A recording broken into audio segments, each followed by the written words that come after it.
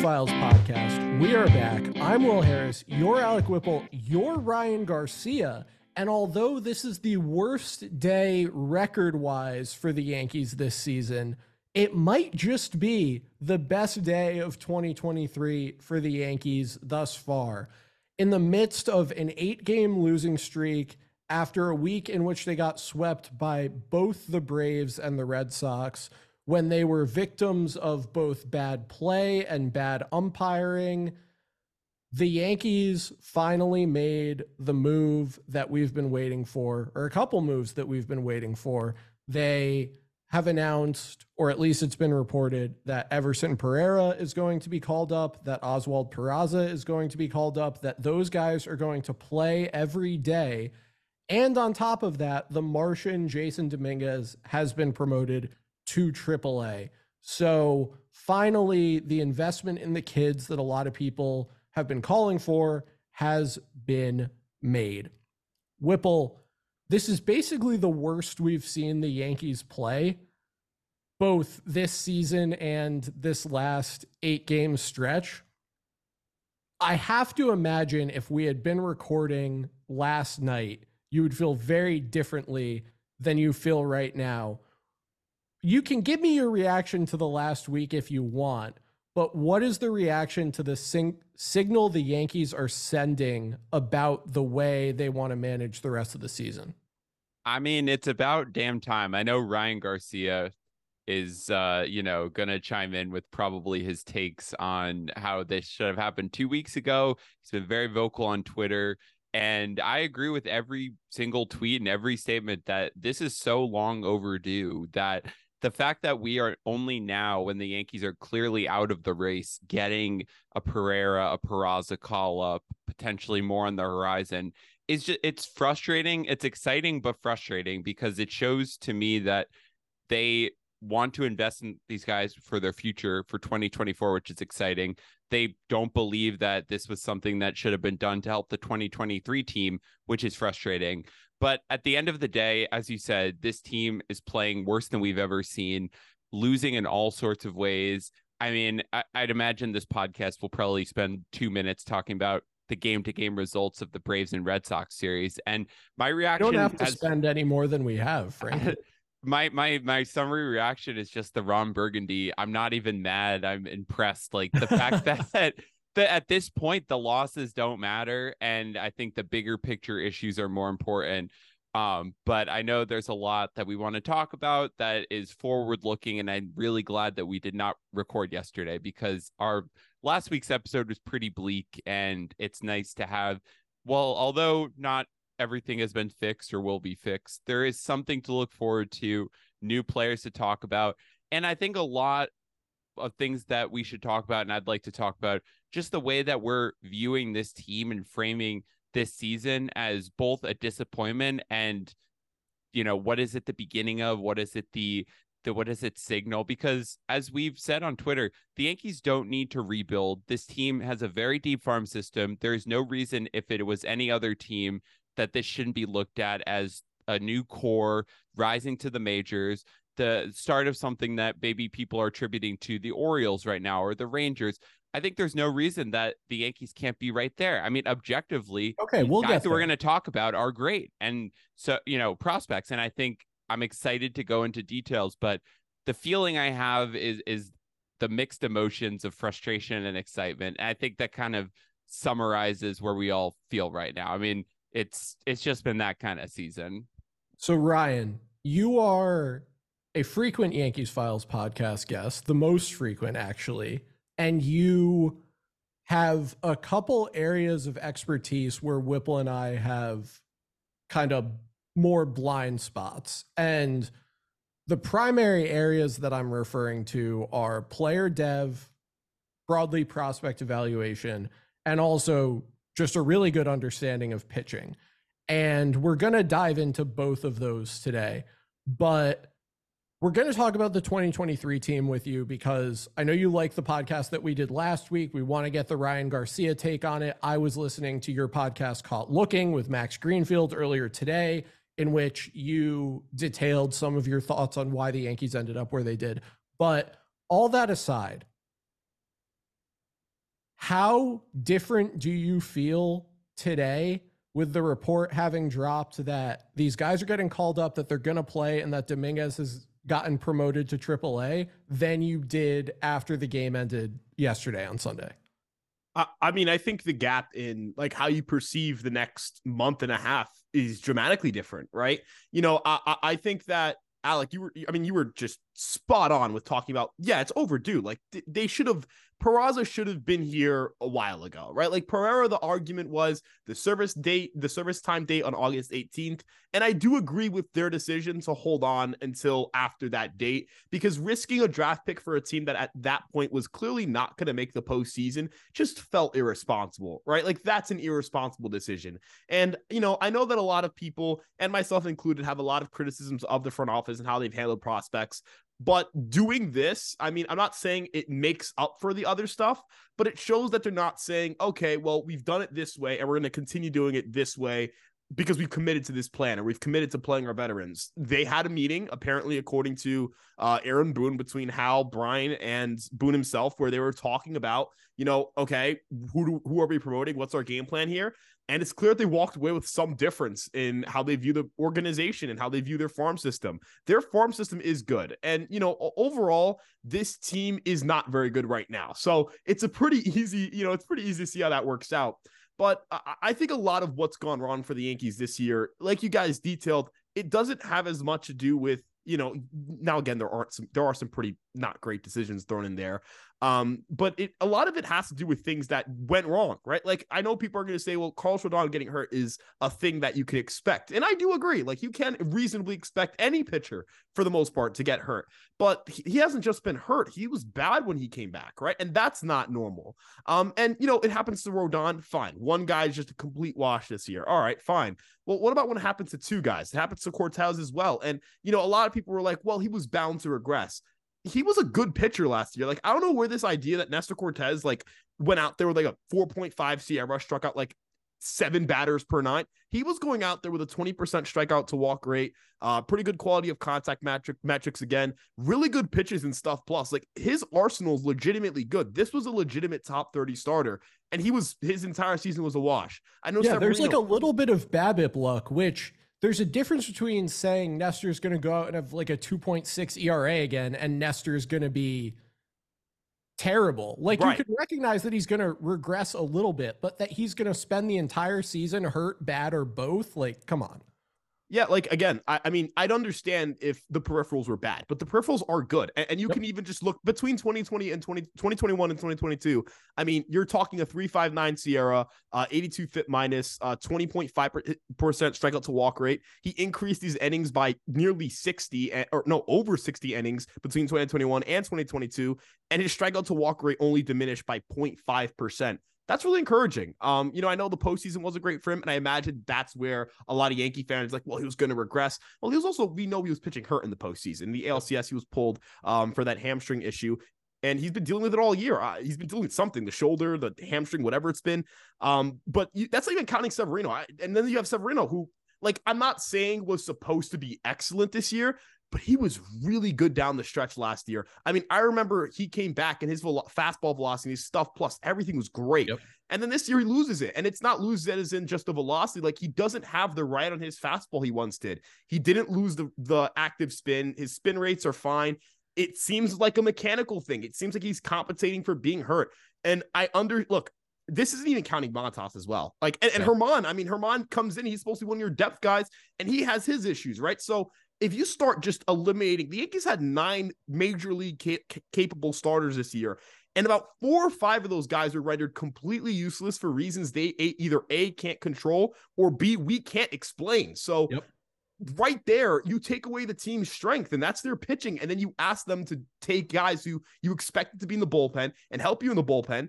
You ask them to pitch more, they get hurt a little bit more often. They're a little bit more open. They're susceptible to injury. You have to make Michael King a starter, which I don't think I hate from a experimental standpoint, but that wasn't in the game plan. No. It forces you into some really weird situations. And I know the offense has been bad, and that's really where most of the criticisms I think are the most fair. But even then, LeMahieu got significantly worse. Stanton went from 115 WRC plus, underperforming the data and looking like he would just get better, to being unplayable at times. Josh Donaldson, complete wash, and didn't even play. Like, he got hurt. The only guy who's really taking a step forward is IKF, and it's been like by 4% in WRC. Well, Anthony Rizzo was taking a step forward, right? And he got hurt, but he was hitting the ball great. He was doing a lot of good stuff, and then he gets a concussion. So when you get a first percentile outcome from Anthony Rizzo, a first percentile outcome from DJ LeMahieu, you get nothing from Josh Donaldson, who, look, I know Josh Donaldson sucked last year, that I hate Josh Donaldson, that one of my favorite players of all time was traded for Josh Donaldson. Josh Donaldson was destroying the baseball when he was healthy. Like, there are no two ways about that. He had a 0.76 BABIP. Like, what the hell? This was not 300 ex-WOBA Josh Donaldson from 2022. And should the Yankees have been relying on him? Probably not. But to get nothing from him, nothing from LeMahieu, nothing from Rizzo, for Anthony Volpe to have a 64 WRC plus in like the middle of June or whatever it was, thankfully he has turned things around, as Ryan and I were discussing earlier today. Like, so Ryan, and I told you I was going to ask you this question. You've talked about a lot of the stuff that's gone wrong. If you had to kind of divvy up the blame, if you have the set of reasons, whatever you think those reasons are, for why the Yankees are sitting 4 games under 500 today, and you had to divvy up the blame, you know, the biggest thing that accounts for why the Yankees are where they are today is this, next this, next this, next this. What would those factors be, and how would you rank them? Because I think that gets at the key question that has been burning Yankees Twitter to the ground, which was, how predictable was this? And that leads you to the question of how the Yankees should have or could have hedged against it. So how do you divvy up that blame? Yeah, so, you know, number one it has to be injuries, right? Number one, we can sit here and discuss the moves that they should have and should not have made. But you can't tell the story of the 2023 Yankees without talking about the injuries. And the injuries have been at times just mind-numbing, like Aaron Judge crashing into a wall to save a game against the Dodgers that ended up costing us 2 months really of Aaron Judge's production and sunk our season. Right? Like, there's nothing in that play that you can do to prevent what happened other than asking Aaron Judge to not be Aaron Judge. And then you also have him getting hurt, sliding to third base, which, has Aaron Judge ever tried to steal third up 5 runs in a game? Like, insane, never in my, like, I'm not sitting here and saying Brian Cashman deserves no blame at all. But do you think in Brian Cashman's vision of the 2023 season, he thought to himself, and Aaron Judge will be trying to steal third up 5 runs against the Minnesota Twins in May? Like, that is, I mean, good Lord, right? Even the production you've gotten from, like, I know Bowers has slumped a lot recently, but you've gotten, like, from McKinney, Bowers, and like Calhoun, you've gotten something, right? Like, it's like, hey, it's been better than what you expected. But everything else around it has just been bad. Glaber's been right around where you want him to be, which, like, awesome, right? You cut his strikeout rate, which people don't talk about for some reason. But ultimately, you know, that's the big thing. Now, number 2, I do think that there is a lot of things you have to look at internally. And the number one person you have to look at when we're talking about, you know, who's responsible for things is the owner, right? Like, and the one thing we know is that Hal Steinbrenner pushed for the Yankees to have more balance. That meant less reliance on data. And I know this is going to piss some people off. And, you know, if it does, I'm going to just tell you it how it actually is, right? Yeah, let it. This league is, and every industry is moving towards data, right? Just because you have X amount of years of experience does not make you qualified to determine what has intrinsic value or not if you can't prove it. If you can't prove something with the amount of information that's publicly available, I just don't care what you're going to say. And no industry and organization is going to care. But the Yankees, unfortunately, moved away from that direction. When we look at some of the most successful teams in baseball and the teams that we want the Yankees to emulate, it's the Dodgers, it's the Braves, it's the Astros, though I wouldn't say as much from a front office perspective this year. You're looking more like 2017 to 2022. The Rays, the Orioles, teams like that who make consistently great decisions based on data. And I think the minor league, and it's really good timing that people got called up so that you can kind of tie it into the minor league system here. But the Yankees are extremely data driven in their minor league guys. Like there was the interview on Foul Territory TV where Ben Ruda discusses how, all the Yankees try to do is hit home runs and all that stuff. Well, yeah, they're drafting guys based on certain data points they have. And those data points are they make their swing decisions are in this range of outcomes, or this range where they want guys with really good swing decisions and great power. They draft these guys, they develop these guys, they either trade them, or in this case, in Pereira's case, they get called up to the major league level. I understand the Yankees have not produced a lot of major league talent from their system between 2019 and 2021. But with that being said, you have to remember that you lost the entire season of development in 2020. They really had, Matt Blake, Sam Breen, Dylan Lawson when he was here. These guys really only got their hands on this new crop of prospects in 2021. Like they lost the entire season. You have to remember the period over which AJ Pierzynski was trying to criticize them for. So Ben Ruda, for anyone who somehow missed this, former not even prospect Ben Ruda, who was an outfielder in the Yankees minor league system for a few years, and most recently in 2019, went on that Foul Territory show, and he said, the Yankees don't teach anyone to play baseball. Analytics were used against me. They said I was getting lucky. All the drills are weird and bizarre. It's no surprise why they have all these high strikeout guys in the majors, which is like an especially weird criticism to make of this year's team. And then AJ Pierzynski was talking about how the Yankees haven't developed anyone. Everson Pereira, who turned 22 4 months ago and was in Double-A to start this season and just got called up, he's 22 years old. If we're talking about, if you're going to say analytics showed up in 2019, which first of all, ridiculous statement on its face, obviously. If you're going to say analytics showed up in 2019 and the Yankees overhauled the way they do their minor league development, you have to wait for the guys who were developed allegedly, ostensibly differently to arrive. They were literal children when the philosophy was changed. When were they supposed to get here? Whipple, you had a great tweet about this. Please calm me down and bring in your measured perspective. Yeah, no, I think that specific argument is so frustrating just because what are people expecting to see? This is what people have been waiting for. And so this current crop of prospects is the future of the Yankees, and what could be arguably compared to teams like the Orioles or teams bringing in the Rays, bringing in a crop of prospects to augment the major league team. The Yankees, if you look at their development timeline, the previous core really, and I think people want to forget this, but that team fueled a lot of success between 2017 and 2019.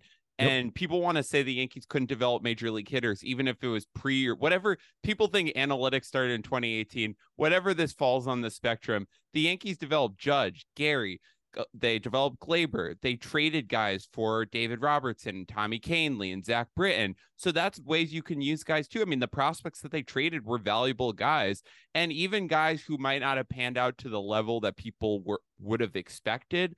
The Miguel Andújars and the Clint Frazier's contributed to teams. Miguel Andújar, important part of the 2018 Yankees. Clint Frazier, important part of the 2020 Yankees. Jordan Montgomery, Luis Severino, all of these guys were so important to the last, I'd say, sustained high-level success of the Yankees.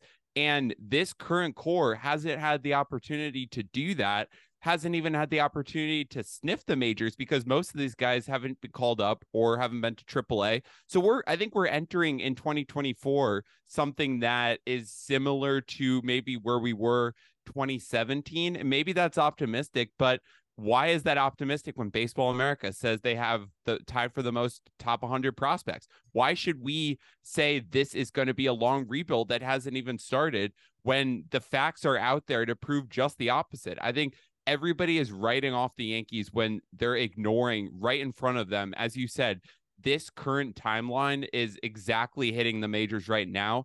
And the way to view 2022 and 2023 could be as transition years. And I think the hot start last year might have skewed that a little bit. But you know what? Why are we faulting the Yankees for playing above their heads or, playing really well? I mean, I wouldn't even say above their heads, but why are we faulting them for trying to compete when they're in a quote unquote transition period? The way the Yankees talk about competing sometimes, I think just skews people's minds on this subject. But the Yankees they go through transition years. They go through peak years. I think the 2017 to 2020 Yankees are a class or a step above in a lot of areas what the 2021 to 2023 Yankees are. But I think the 2021-2023 Yankees are playing a lot better than the last transition year of the Yankees. Oh my gosh, yeah. So like that's the way, maybe that's not the right way to view it, but I think there's a lot of legitimate reasons to view it that way. And the only reason people aren't doing that is because they just don't want to see what's right in front of them. Are you guys aware that Blake Rutherford is in the major leagues and the Yankees are going to be facing him this week? Isn't that crazy? With the Nationals, yeah. 26 with the Nationals debuting this year, right? Yeah. He's played 10 games, which I love. Congratulations to Blake Rutherford on making the majors. I also wanted to mention, because the time period that Ben Ruda was criticizing the organization for, now he only talked position players. So I'm assuming that's what he's most referring to, right? That's where his area of complaint is. What if I told you that, so Ben Ruda was in the organization from 2016 to 2019. The team with the most F-WAR from rookie position players was the New York Yankees from 2016 to 2019 at 20.5. The only team to get over 20 F-WAR from their rookies in that time span. So the Yankees were producing better rookies than anybody in the organization, and we're using it as a period to criticize the organization for their minor league development. People don't, let me just make this clear. People don't want to tell the story of the Yankees. Nope. They want to tell the story that's going to get clicks. The story that's going to get clicks is coming out and saying that the Yankees have a flawed development system in their minor leagues. I can't pronounce his last name, but this is my guy. Lance Rostowski, I believe. Yeah, I'm really bad with pronouncing names. I deeply apologize. But he was talking about there is a gap typically between the minor league and major league development. They don't intersect as much as people think.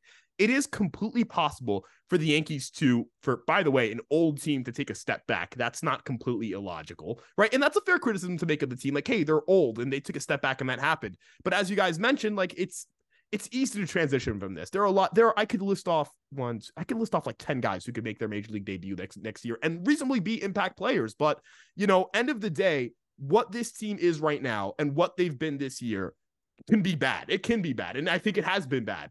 But it doesn't necessarily mean that their minor league development is bad or that they don't know what they're doing at that level. And it certainly doesn't mean that analytics are the issue. I mean, good Lord. We're in the year 2023. The Dodgers have won a World Series. The Braves have won the World Series. The Astros have won 2. And we're sitting here and we're still having conversations about whether data-driven teams are going to win the World Series or not. Ken Rosenthal went on Foul Territory TV and said, the Yankees have kind of lost their feel. They're just so analytical. They tried to bunt their way into a win against the Boston Red Sox. And I'm being told that this team has a nerd giving them a spreadsheet of what to do every game. Like, I don't know what, like, I don't know what people are watching, right? Like, I watch every single game. You guys watch every single game. I don't like, are we not watching the same thing they're watching?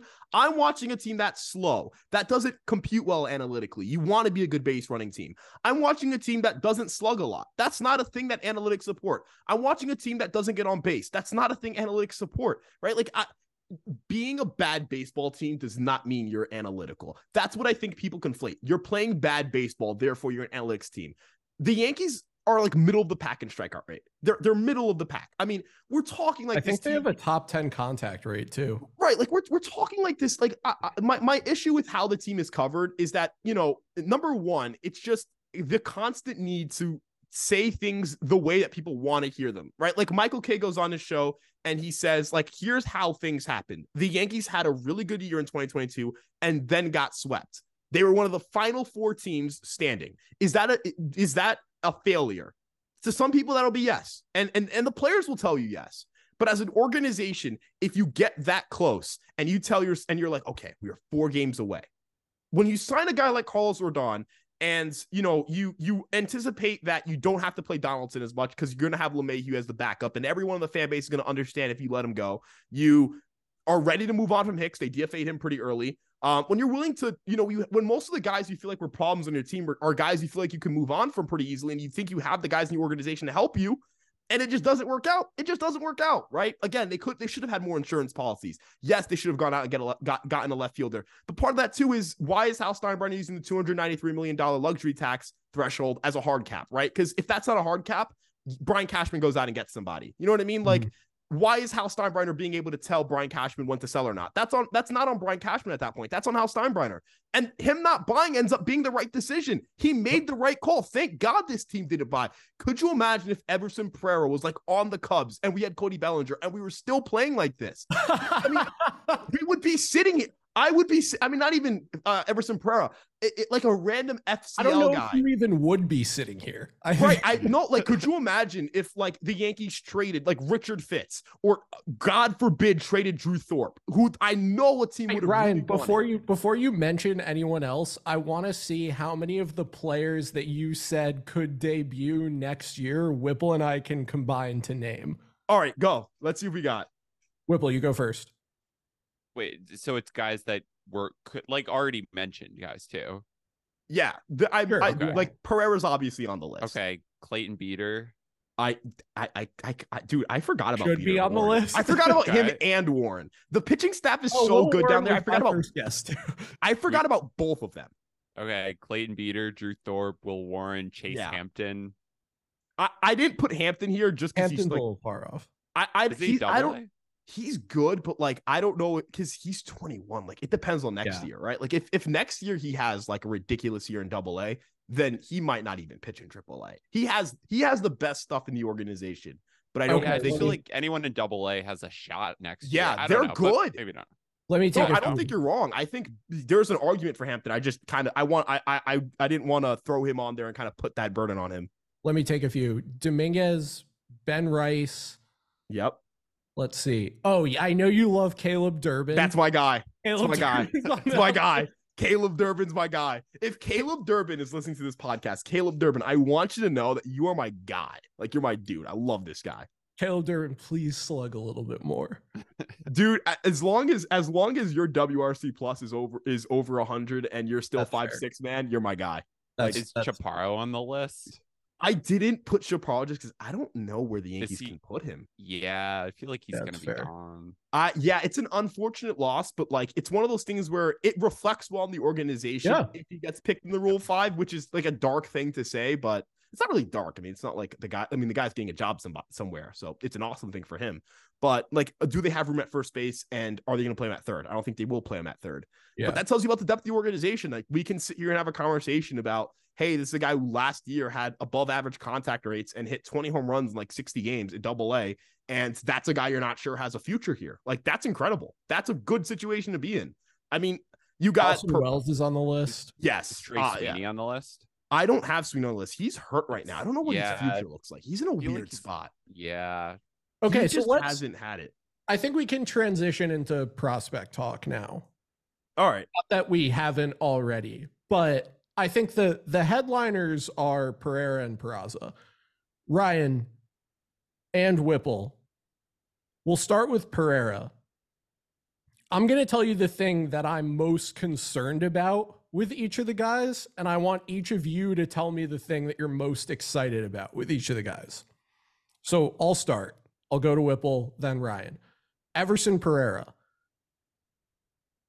I've looked at his like bat to ball stuff in AAA. He's a high 20s strikeout guy, and he makes less contact in the zone than Estevan Florial. So if we're talking about immediate major league returns, I have some concerns about Pereira as far as his ability to just handle major league pitching. Now, calling him up at the end of what's effectively a lost season when he's 21 years old or 22 years old and getting him 150 plate appearances or whatever it is a great time in his development to deal with the fact that he can't handle major league pitching. But I'm concerned about like just Everson Pereira's ability to put the bat on the ball in the majors? Whipple, give me something to be excited about with him. I mean, it has to be the exit velocity, the launch angle, the fact that he's hitting over 300, he's slugging in AAA, but having an average exit velocity that's basically in the range of an above average to star major leaguer right now. I think it's like 93 miles an hour. And That's I mean, so cool. the quality of contact is there. And I think what you said is like the flip side of that. Like, we know he can hit the ball hard. We know he can slug at whatever level he's at. There's the holes in the swing and miss, bat to ball issues. But man, I mean, if you're hitting like that AAA and you can put up like his numbers are not fake, it's all real. And I think it gives you a lot to be excited about when, although now I'm like, every time I say exit velocity, I'm like, well, Ben Ruda thinks that's a bad thing. So maybe, that's how you like, know it's a good thing. Yeah, what I love when Ben Ruda was like, that was the first time an analytic was used against me. Like, That it was like awesome. some kind of weapon. But no, I mean, he was doing a great job of coming off like a guy with an axe to grind. Exactly. All the analytics, however they're used, do support the quality of contact metrics are really high on Pereira. I'm really excited to see how that translates. Setting some long home runs down there. Sure is. Ryan, number one thing to be excited about with Everson Pereira. Everson Pereira is chasing a lot less. Like, his chase rate like 2 weeks ago was like 30 some. I remember because on the 18th specifically, I was getting ready to write like the Everson Pereira got promoted article because I thought it was going to happen that day. And it didn't. So I was just sitting there in the draft and I cross-referenced. I'm like, on that day, his chase rate was 30.1%. It's dropped to 28.9%. It's precipitously falling. In the month of August, he's walked 13.6% of the time. Now, he is swinging in zone less as well, but he has an elite in zone swing rate, so you don't really care about that. I mean, if he ever figures out a way to just not swing at everything, even with the whiff issues, you'll live with it, right? Like, at that point, it becomes a matter of like, all right, you know, it's not like because like Judge, what makes him strike out a lot is also he's huge. Like, Everson Pereira's 5'11", so if he has whiff issues, but he doesn't chase too much, and obviously he has, we've talked about, I mean, his power is ridiculous. That's how he becomes a major league hitter. Like, that's it right there. I don't know if he'll ever make above average contact rates, but you just need it to be bearable. That's all. You just need it to be exactly bearable. Yeah. When you have a barrel machine like that, it's kind of, I'm not in any way comparing Everson Pereira to Jake Bauers, except in the favorable ways. Like, the terrible thing about this Jake Bauers cold streak has been, he's striking out like 44% of the time or whatever, which is awful. When he hits the ball, he still destroys it. You just need him to hit the ball a little more. And then it's compounded by him having awful batted ball luck, which, God, Jake Bauers, if I could just change one thing for you, it would be your batted ball luck, and then you could be the GOAT that I know you are. But that's the thing with Pereira, right? Is as long as he doesn't end up in these 40% strikeout rate slumps, he's going to crush the ball when he puts the bat on it. And then it's just the question of, is he putting the bat on it enough that he's an all-star corner outfielder? Is he putting the bat on the ball enough that he's a pretty good one, a serviceable one, or like one where you have to be like, okay, maybe you can't handle major league pitching? And I don't think anyone thinks there's a huge risk of that. And if there is, let him work it out now. As I said, he's 22. The Yankees aren't making the playoffs. This is a perfect time for him to go through those struggles. Oswald Peraza. I have a couple of reservations about Peraza. Only one of them is like his fault, though, in the style of the Everson Pereira swing and miss problem. The first is, we have to assume that if Oswald Peraza is being called up and playing every day, he's doing that at third base. So my assumption of the roster math here is Greg Allen DFA, Oswaldo Cabrera option, Peraza comes up, plays third, and there's some sort of like Jake Bauers, DJ LeMahieu timeshare at first base. And Pereira's the everyday left fielder. So if that's the situation you find yourself in, the one concern about Peraza is just like his value isn't maximized at third base. He's at a place where his glove isn't used to the extent that it ought to be, and his bat compares less favorably to the rest of the guys at his position in the league. And the reason for that is even though he has pretty good plate discipline, like he'll walk a bunch in the majors, which is cool. And, he's not going to strike out an ungodly amount of the time, especially if last year is any indication for us to look at. But even if it's like 20%, which is basically what he's been as a major leaguer, that's, less than the average major leaguer. He doesn't slug. Like I don't have a ton of confidence in Oswald Peraza's ability to slug at the major league level. So even if he's like a 350 or even 370 on base guy between some BABIP luck and a bunch of walks, like where is the OPS coming from with him? That's my big reservation about Oswald Peraza. Whipple, what about you? What should I be excited about? Well, I think we've seen Oswald Peraza play well in the majors, and we've seen him play poorly. I think it's a little less to dream on than Pereira just because we know him a little more, but we've seen some great things in his time up. The defense is certainly his calling card. He's shown a great ability to get on base. And I think in the minors, we've seen him go on some runs that have been very impressive.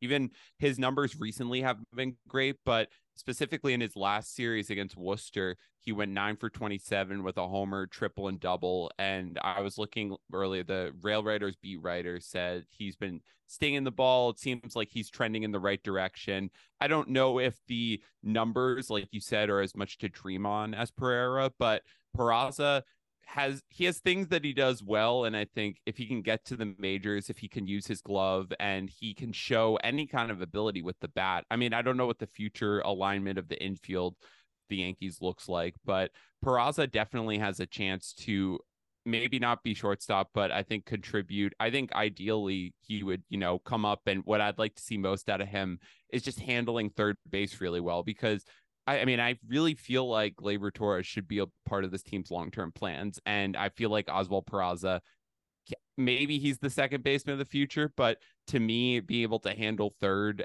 showing hitting ability, but really showing an ability to field third really well, which I think he's talented enough to do, but that's the thing that I would be most excited to watch him develop. And Ryan, what should I be excited about with respect to Peraza? So the weird thing with Oswald Peraza is like he's a completely different hitter in AAA than he is in the major league level. Like his out of zone swing rate is like a lot higher down there, and his whiff rate's a lot higher down there. But he comes up here and he just walks a lot and then doesn't strike out.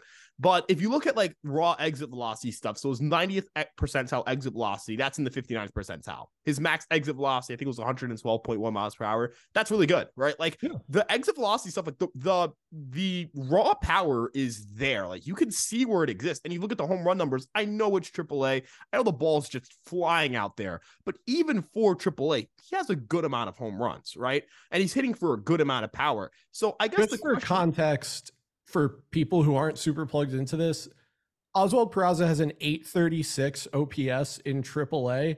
836, that's a phenomenal OPS. If you're in the majors, it's a 107 WRC plus in AAA.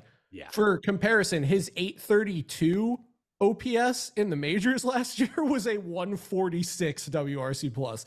The offense that's going on in that league with the juice balls is ridiculous. It's hilarious. Like it's legitimately hilarious. Like it's insane. And I guess what makes him weird is that, again, like he's just not like I don't know what his plate discipline is. If someone's like, what is Oswald Peraza's plate discipline? In what league?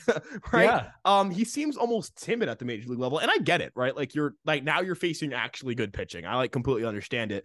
But there's like the tools are there. I wonder if the Yankees getting a month to look at him allows them to see some things they like or don't like in his swing, try to improve them, whatever it may be. But yeah, I think there's more to dream on with Pereira, obviously. And there's more reason to believe Pereira's going to be a great hitter, but there's a lot of reason to believe that Peraza, at the very least, is a productive major league player. Doesn't have to be a hitter, doesn't have to be a starter, but he's versatile. He's a great defender, a good base runner, and apparently can work walks. It depends on who you ask. It is so weird. His only double-digit walk percentage seasons, aside from 10 games of rookie ball, are the times he's spent in the majors. It's ridiculous. He had a 10.5% walk rate in 2022 with the Yankees, 12.5 thus far this year with the Yankees. He's never walked more than 9.7% of the time in the rest of his minor league career. It's so weird. So, Ryan, one thing I mentioned earlier on the podcast is that in addition to your player development expertise, you have pitching development expertise and broadly pitching expertise. Richard Fitz, Drew Thorpe, Will Warren, Clayton Beater, Brock Selvage, Chase Hampton, Randy Vasquez, Johnny Brito, Mitch Spence, none the richer. The list goes on. I just want to give you some time to get out and run and tell us about Yankees pitching prospects. Maybe you start with Drew Thorpe, who you are maybe provocatively calling the best Yankees pitching prospect of your lifetime. Wherever you want to take this, just we've talked about how bad the vibes could have been on this podcast. I think we've made them pretty good. The Yankees helped us out by making a couple moves. Can you please just improve the vibes even more by talking about how great the Yankees are at developing pitching and the guys we should be watching out for here in the near future? Yeah, so first off, Spence, Fitz, and Thorpe are all in the top 4 or 5 in innings pitched this year. They have workhorses down there. They have guys who are going to pitch deep into games. And I know, Mitch Spence is just kind of like, you just project him out as like, if the Yankees really needed a 5th starter for like 2 or 3 starts, you call him up. But like, I think Stuff Plus might be like screwed or something with him because his Stuff Plus as slider is like 180 or something. He has some wicked pitches. He's a weird pitcher. He had, dude, like if you go on the Stuff Plus spreadsheet, Mitch Spence has a 181. Oh, it's a 181.8 Stuff Plus cutter and a 129.6. I think they messed up what his cutter and fastball are. They think his cutter is his slider and his slider is a different pitch. It's a weird situation, but Spence is just kind of like a depth guy. I like Spence as like a depth dude, but you're not looking at him to become an ace or anything like that. Let's talk about the guys who can become like really good. So Will Warren, he stands out in the sense of he has really good stuff numbers, right? Like 161.4 Stuff Plus on the sweeper, 137.1 on the sinker. That's ridiculous. Like that's stupid. That shouldn't happen. That's not a thing that should exist, but it does. And then you have who I, of course, have been dubbing the best pitching prospect of my lifetime for the Yankees. Drew Thorpe is special. Drew Thorpe, I mean, he's getting guys to whiff at above and 38% clip, and he's also pitching deep into games. Like he has 123.2 innings pitched, and that's behind Fitz and Spence. But Fitz has 22 starts, Spence has 23 starts. Drew Thorpe has made 20 starts. In his last 12, he's averaging 6 2/3 innings pitched. He's striking out over 35% of batters. His strikeout to walk rate's like 35. It is 30%. He's been ridiculous. Like there are guys who they either struggle with their stuff, with their command, or with pitching deep into games, or some myriad of that group. Drew Thorpe doesn't walk a lot of batters. Drew Thorpe is in like the 80th or 90th percentile and pitches in zone. He gets whiffs at a near 40% clip, and he pitches deep into games every single time. This dude has no problem going 3 times through the order. I don't think he's had a start where he's faced fewer than 20 batters. Like he will face guys routinely 3 times through the order. If you just look at the total batters faced on his game log over the course of the season, it's 26, 25, 23, 23, 26, 27, 26, 20, 27, 23, 24, 26, 24, 24, 22, 20, 26, 20, 21, 24. Like that's not human. You should not be able to do that in your first pro season coming out of college. And he's made some velo gains. If he makes another velo gain, if he goes from like 92 to 93, I told you guys, if he goes from 92 to 93 to 93 to 94, he becomes really good. And if he goes from 92 to 93 to 94 to 95, he's a problem, like for everyone in the league. Like he immediately becomes like best pitcher, pitching prospect in the planet, like type deal right now. Now Roki Sasaki, probably his existence is gonna. That's a different. It's you get I guess like stateside prospect. You have Skeens as well, so that also skews things. But he's in that discussion for like some of the top guys right now, and it can get even better. This guy is just special. I think he's really good. And then you have Chase Hampton. Drew Thorpe has struck out 159 batters in 123 and 2 innings. It's insane. Like, as Ryan and I were discussing earlier, if Drew Thorpe were getting whiffs at this rate in the majors this year, he would have the highest whiff rate of any qualified starter. He's like if Spencer Strider and George Kirby were one guy. Like that's the profile, right? He strikes everyone out and he doesn't walk anyone, and he pitches deep into every game. Yeah, and I'm recognizing the stuff isn't obviously as good as Strider. Strider has ridiculous of course stuff. Not. And Kirby, he throws his fastball a lot harder. But from like the changeup's really good. The breaking balls have gotten better. The fastball plays, and because it has vertical life, it plays really well off the changeup. This guy's really good. Like now, if you wanted to talk about his double-A counterparts, you have Fitz and Hampton. Hampton is like this. Hampton's if you took Drew Thorpe, gave him much better stuff, but took away the command and pitchability, right? Made it a little bit worse. And Fitz is like just the slightly like he's like the Drew Thorpe light. He pitches deep into games.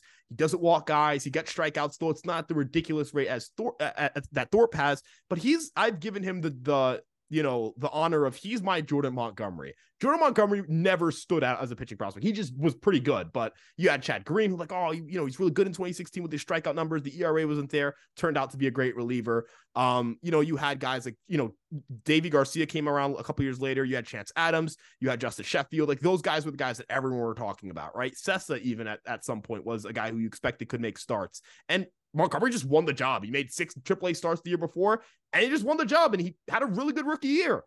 Richard Fitz is kind of like that. He has good enough stuff. He gets a lot of strikeouts. He throws a lot of strikes. He doesn't walk guys. He's very much just plug and play. Like if he made a major league start today, he'd look like he's been there for a while. And I think that's important. So they have a lot of, Vasquez is obviously in the stuff, no command kind of category. You have plenty of guys who are in that category. And I think that's a good thing to have. You prefer to have stuff first guys over command first guys. Stuff first guys get drafted and win Cy Youngs. Command first guys, they end up they're the 5th starter on a Scranton team. You know what I mean? That's what those guys are. So the Yankees have stuff first guys. I know people are like, they're all relievers, not starters. Well, have the Yankees needed starting pitching over the last year before this year? Last year, who did they need to fill in the rotation? They had Herman make starts. I know he wasn't, lighting it up, but he was okay.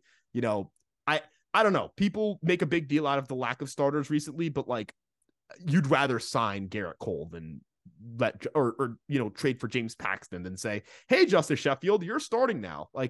Of course, a win now team is not going to focus development over winning. So overall, very excited about the pitching side of the farm. A lot of stuff plus guys.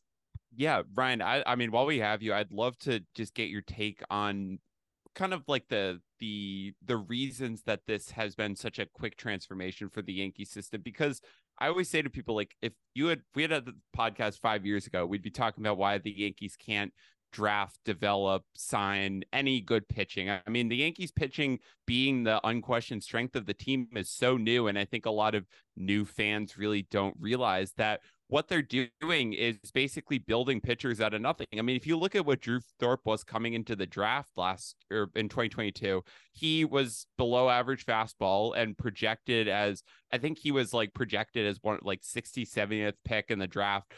And it was just somebody that nobody really had confidence in, but could be built out if they could get him to add velocity on the fastball. Obviously, he was always successful, and then he turned into this. And that's just so common. I mean, we see this every single year for the past few years. Will Warren was like this. Chase Hampton's like this. What in your mind have the Yankees been doing to get the starters and the pitchers to this point? I mean, what do you see as the greatest strengths of that pitching development? Instead of just saying they're developing good pitching. I don't know if you have any thoughts on that. Yeah, so the big thing they do is, again, they draft based on data points. They have certain guys that hit certain data points for them, whether it's stats in their pitch shape or on the offensive side of things, their offensive profile. They draft guys that they feel they can develop well and fit those profiles. They took a risk, for example, on Richard Fitz, and I know you mentioned this with Thorpe, where he's more of a project. The Yankees are really good at building velocity. Richard Fitz was talking about this in an interview where, he was working with the pitching coaches, and he specifically mentioned, a velo belt that they were working with, right? That type of development, right? That's the type of stuff that makes you a really good organization. It's developing velocity, developing stuff. I'm going to give you the write-up on Richard Fitz coming into that draft, right? And it's after operating with a low 90 sinker as a reliever, Fitz began employing a 4-seam fastball as a starter. He showed the ability to sit 93, 95 for several innings and reach 97 miles per hour with quality vertical life on his heater last year, and has mostly held that velocity in 2021. He has 2 promising secondary pitches with his upper 80s changeup and some splitter action. but both have regressed considerably this spring. He got hurt, and it was really, he went from a first round pick to a guy that was ranked as the 222nd prospect on Baseball America and 149 on MLB.com. And right now, he's one of the better pitching prospects in baseball. And right now, he's a guy who in Double-A fits the criteria of a good ERA, good strikeout to walk numbers, good volume, doing this in his first full season in Double-A, his second full season as a pro. They're getting guys who hit those data points and, you know, either improving their velocity, which improves their entire arsenal. When you add about a mile per hour to your fastball, you get about 0.75 miles per hour on your breaking balls. That improves their stuff a lot. If you took a sweeper that was 81, 82 and made it 83, 84, that pitch goes from average to one of the best sweepers in baseball, right? And the Yankees are identifying these things. They also really love the sweeping slider. They teach that to a lot of guys. Fitz is throwing one now. What they've done is really identify pitches that either A, can get better, or B, can improve their arsenal, give them a high stuff plus pitch that can either deal with righties or lefties, hammering those points home. Hey, you have one or two really good pitches. Let's hammer those home and let's add a couple of things as we go on. And it's working. These guys are getting strikeouts. These guys are pitching deep into games. A lot of these guys have pitchability, and that's something that people don't talk about enough with prospects. These guys can go 3 times through the order, at least in Thorpe, Fitz, and Spence and Selvage's case. You know they can, right? And they have plenty of guys who have worked deep innings this year, have pushed their innings limit. Will Warren's one of those guys. Clayton Beeter especially. He's really pushing the limits as to how much he can pitch. He wasn't supposed to be a starter. The Dodgers... I had always thought of Clayton Beeter as like ridiculous, like, you know, next Jonathan Loaizaga type deal. And now he's throwing a ton of innings. Like, I do not know where this came from. I think he'll end up being a reliever in the long run. But what I think he ends up being, and what the Yankees are currently trying to have him be, you know, have not been the same thing. The Yankees have, you know, the Yankees have said, hey, you can be a starter. And myself included, a lot of people are like, he can't start. And they lights up Double-A, and you're like, maybe he can start. This is really his first full season getting a starter's workload. Chase Hampton, he's over the 100 inning threshold. He is way up from his innings pitched in college, his career best down there. So they're pushing these guys in terms of getting the most out of them. Their stuff is great. The velo gains are great. None of these guys were first round picks. None of these guys were highly touted pitching prospects. Drew Thorpe was apparently a reach. You know, Will Warren was an 8th rounder. Richard Fitz, a 6th rounder. Clayton Beeter was for Joey Gallo, who the Yankees absolutely had to trade at the time. Brock Selvage was a 3rd rounder in 2020. I mean, when you do that consistently, you can, I mean, Wes Nesky and Waldachuk were not highly touted prospects coming into their drafts. And when they got drafted and they came through the Yankee system, they became guys that you got Scott Efros and the 2nd best starter on that market for, right? So I don't really care what people have to say about the starting pitching development. I know what the industry says. I know what the results are at the minor league level, and I know what they've been able to trade some of these guys for. And that's all that matters to me. That's beautiful, Ryan. And I think you showcased why that is something that we perceive as such a skill for you, because you just got me pretty hyped about basically everyone. I just threw in Mitch Spence because I like saying Mitch Spence, none the richer. I understand that he's not in that group. He's also the only guy we mentioned who has turned 25. And especially when you're talking about college guys and the speed of their development, like, it's remarkable that we are talking about so many guys who just turned 22 or are about to turn 23, who we expect to be competing for spots on this upcoming season's roster and contributing at the major league level. Like, I understand college players are slightly more finished products, but the idea that the Yankees would take these guys drafted from college in the United States who are 21, 22 years old, and by the time they're 23, have them ready to get guys out at the major league level, I think that's really impressive. And it's easy to, so many people have the criticism of the Yankees that, like, they just let guys rot in the minors, which is, aside from a couple of cases when they're showing that they don't believe in guys, like, obviously not true. What they're doing with these pitchers, the speed with which they're promoting these guys, the readiness that these guys have to get pro hitters out, like, this is something to be really, really excited about. And when we stack that up against the fact that they've had a breakthrough with Anthony Volpe, he is now a legitimate major league hitting threat. If he pulls the ball in the air a little bit more, like, watch out. The fact that they're calling up Everson Pereira and giving him a shot, the fact that they're calling up Peraza and giving him a shot, the fact that they just promoted Dominguez and that he's been crushing it despite the fact that he's almost 4 years younger than the average player in Double-A. I don't know how you can't be excited about what the Yankees are doing from a player dev perspective. And then, like, let's tie it back to the big picture. Carlos Rodon is going to be better next year. They're going to get more out of him in 2024 than they did in 2023. The same is true of Nestor Cortez. Honestly, Garrett Cole's peripherals are going to be way better next year than they've been this year. You add that to the fact that you have a legitimate guy in Clark Schmidt who can throw innings productively at the major league level. You add that to the fact that you only need like 1 or 2 guys to hit out of the entire group of Warren and Selvage and Hampton and Thorpe and Heel and Vasquez and Brito. That's 7 dudes who we'd be fine seeing start games for the Yankees next year. You add that to the fact that they're obviously going to do something on the open market, that they're obviously going to trade someone because they have all these prospects, some of whom are now in the high minors, guys that they need to do something with. Like, am I wrong, Whipple, for thinking that there's actually a lot to be excited about? Like, I saw that Connor McGuire tweet that was, would you rather get rid of Cashman and have a complete rebuild or sign Shohei Ohtani? And everyone was like, the mere presence of Brian Cashman dooms the team and proves that it can't win a World Series. Like, I'm pumped. I know this is like in my nature, but I'm psyched after this. Like, am I wrong? No, I mean, I think the biggest thing is, again, if we're going to separate the success of last year from the disappointment of this year, we need to separate the disappointment of this year from what we expect for next year. And absolutely, I don't bet on sports, but I'm honestly considering going and placing some big bets on the Yankees to win the East, because you know what? The Yankees aren't going to rebuild.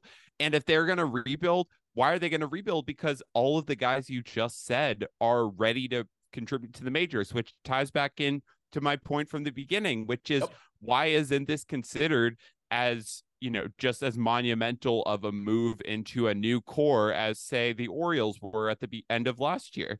And it's simply because of the disappointment that surrounded this year and the expectations. But if you look at Yankees development, I think you have to look at pre-COVID and post-COVID. And ever since 2021, starting in that year when the Yankees really didn't have many guys who were ready to contribute at the major league level, and we saw the problems that caused for that team, the Yankees player development has just taken off in every possible way. And so I'm going to judge them based on those results. And I think based on those results, it's been a 3-year arc of development separate from what has gone on the major league level.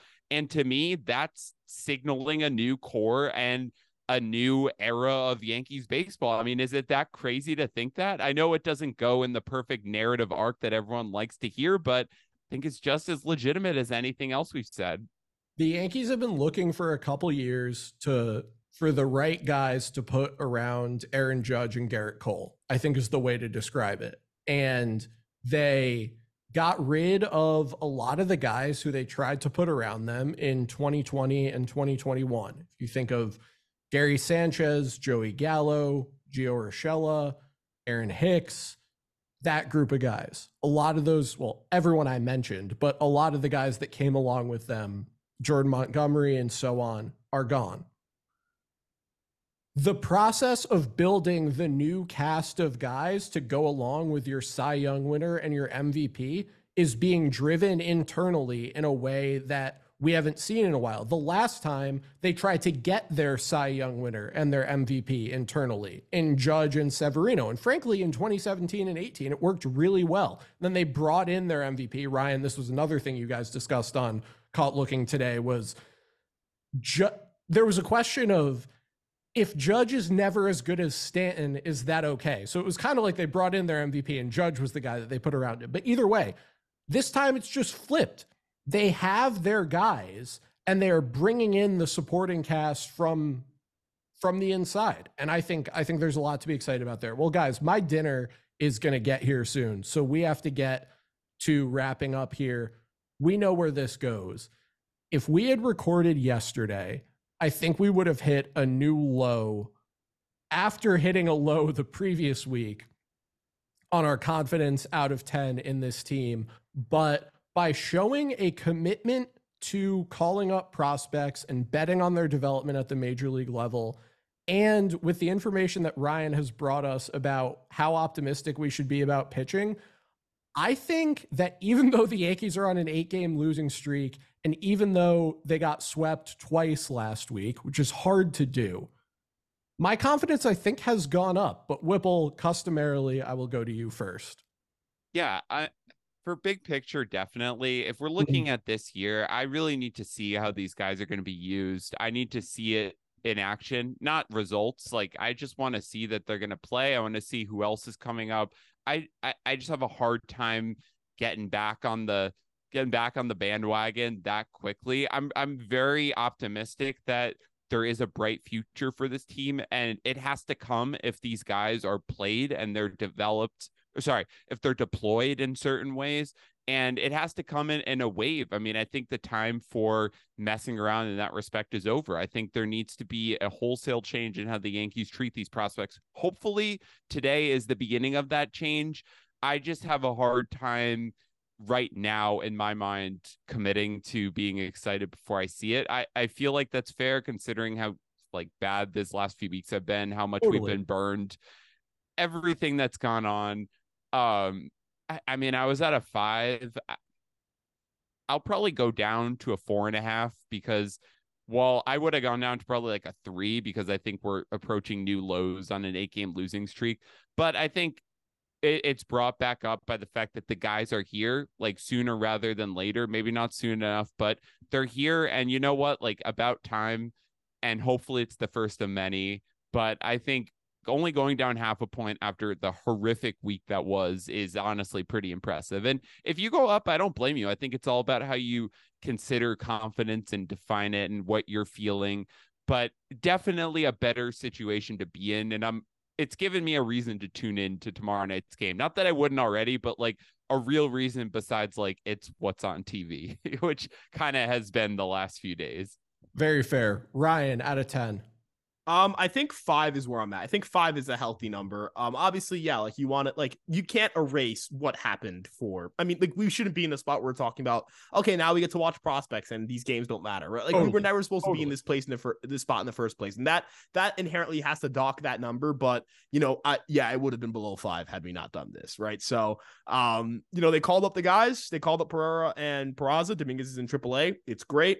You know, I don't want this podcast to be perceived, or this episode specifically to be perceived as like, oh, well, they just talked about things that are going well with the Yankees. And so they think that the Yankees are fine and dandy and nothing could ever go wrong. Like I think by doing this episode, we talked about how the first percentile, fifth percentile, that range of outcomes happen for the Yankees. And it's possible. This year proves that it's possible. It can happen to anybody. It can happen to any team. And you have to recognize these outcomes whenever you're talking about projecting for another year or talking about a season in general, what things could end up happening. But end of the day, it's hard to walk away from this season and have any positives. But the one positive I've had is that you can walk away from this season and see how things get better. There's a reasonable course of actions that don't take much firepower in terms of financials or banking on a big trade or anything like that. We're not banking on the Yankees to trade for Brian Reynolds anymore. We're not banking on the Yankees to like the savior to come in and save the franchise. At this point, it's all right. You just hope that the prospects that you've done a great job with for the first 3 or 4 stages of their development carry into that final stage of development. A lot of guys in this organization have been told by critics that they can't do certain things. Jason Dominguez, he can't be the guy that people think he can be. He can't cut down his strikeouts. He can't, you know, be a quality major league player because can't play center field. I heard. Right, can't play center field. Can't do all these things. Anthony Volpe can't play shortstop, right? Everson Pereira can't make enough contact, right? Drew Thorpe can't throw hard enough. Richard Fitz can't throw hard enough. Will Warren can't command the strike zone. Clayton Beater, you can't be a starter. You know what I mean? Austin Wells, you can't be a catcher. Augustin Ramirez, you just not a dude that people even cared about. Augustin Ramirez is sick, dude. Yeah, he's sick. Like, I mean, Caleb Durbin's 5'6". He probably got told at some point. I mean, he got traded for Lucas Lick. You got DFA'd, right? At some point in these guys' careers, they have been told by every Yankee writer they can't do a certain thing and no one should care about them. And all they've done is produce. And all the Yankees have done is gotten these guys to produce. It hasn't happened at the major league level yet, but if they can get it to happen at the major league level, the conversation that we're going to have about this team next year at this time is going to be completely different than the conversations we're having now. And all I'm asking is that people give these prospects a chance to have that conversation. I'm not saying you have to think the Yankees are going to win the East or win the World Series next year, but I think saying that they have to rebuild for like 4 or 5 years, that they're going to be awful until like 2027 it's ridiculous. Insane. So, we've talked a lot about the median outcome, about how what we've seen this year is so far from the median outcome for this team, which is objective. Like, it's just true that when you get first percentile outcomes from a number of your key contributors, that's not the median. Like, if you understand what a median is and what a first percentile outcome is, you get that. A lot of people don't, is what it is. By giving Pereira and Peraza a chance to develop a bit at the major league level over the rest of this year, and by putting Jason Dominguez in a situation where it's not insane for him to actually compete for a spot in spring training next year, by letting Anthony Volpe be a guy all year, all of those things are things that improve the median outcome for next year. And I think that's something that is worth being excited about. So I know I always phrase it as your confidence out of 10 in this Yankees team. And frankly, I don't really have that. But I see these moves as even bigger than that. And I'm going to allow my confidence to reflect that. And I'm going to bump it up 0.5 point, even though I just watched basically the worst week I can remember. With that, we're going to wrap up here. Ryan at Ryan Garcia ESM on Twitter, Caught Looking Pod, Fireside Yankees. Anything I'm missing that you need to or want to or feel like plugging? The Caleb Durbin fan club. That's basically it. Yeah. Okay. Thank you. With that, that's it from us. You can keep up with us at yankeesfiles.com. You can follow us on Twitter. We're at Yankees Files. You can even follow us on TikTok, where we're at Yankees Files Podcast. This has been a great time. Ryan, it was great having you on again. Our most frequent guest, potentially our best guest. People are talking. It's kind of like you or the dads. Who knows? Anyway, we've enjoyed it. We'll be back here same time, same place next week to recap Blake Rutherford's reign of terror against the 2023 New York Yankees. And until then, let's go Yankees.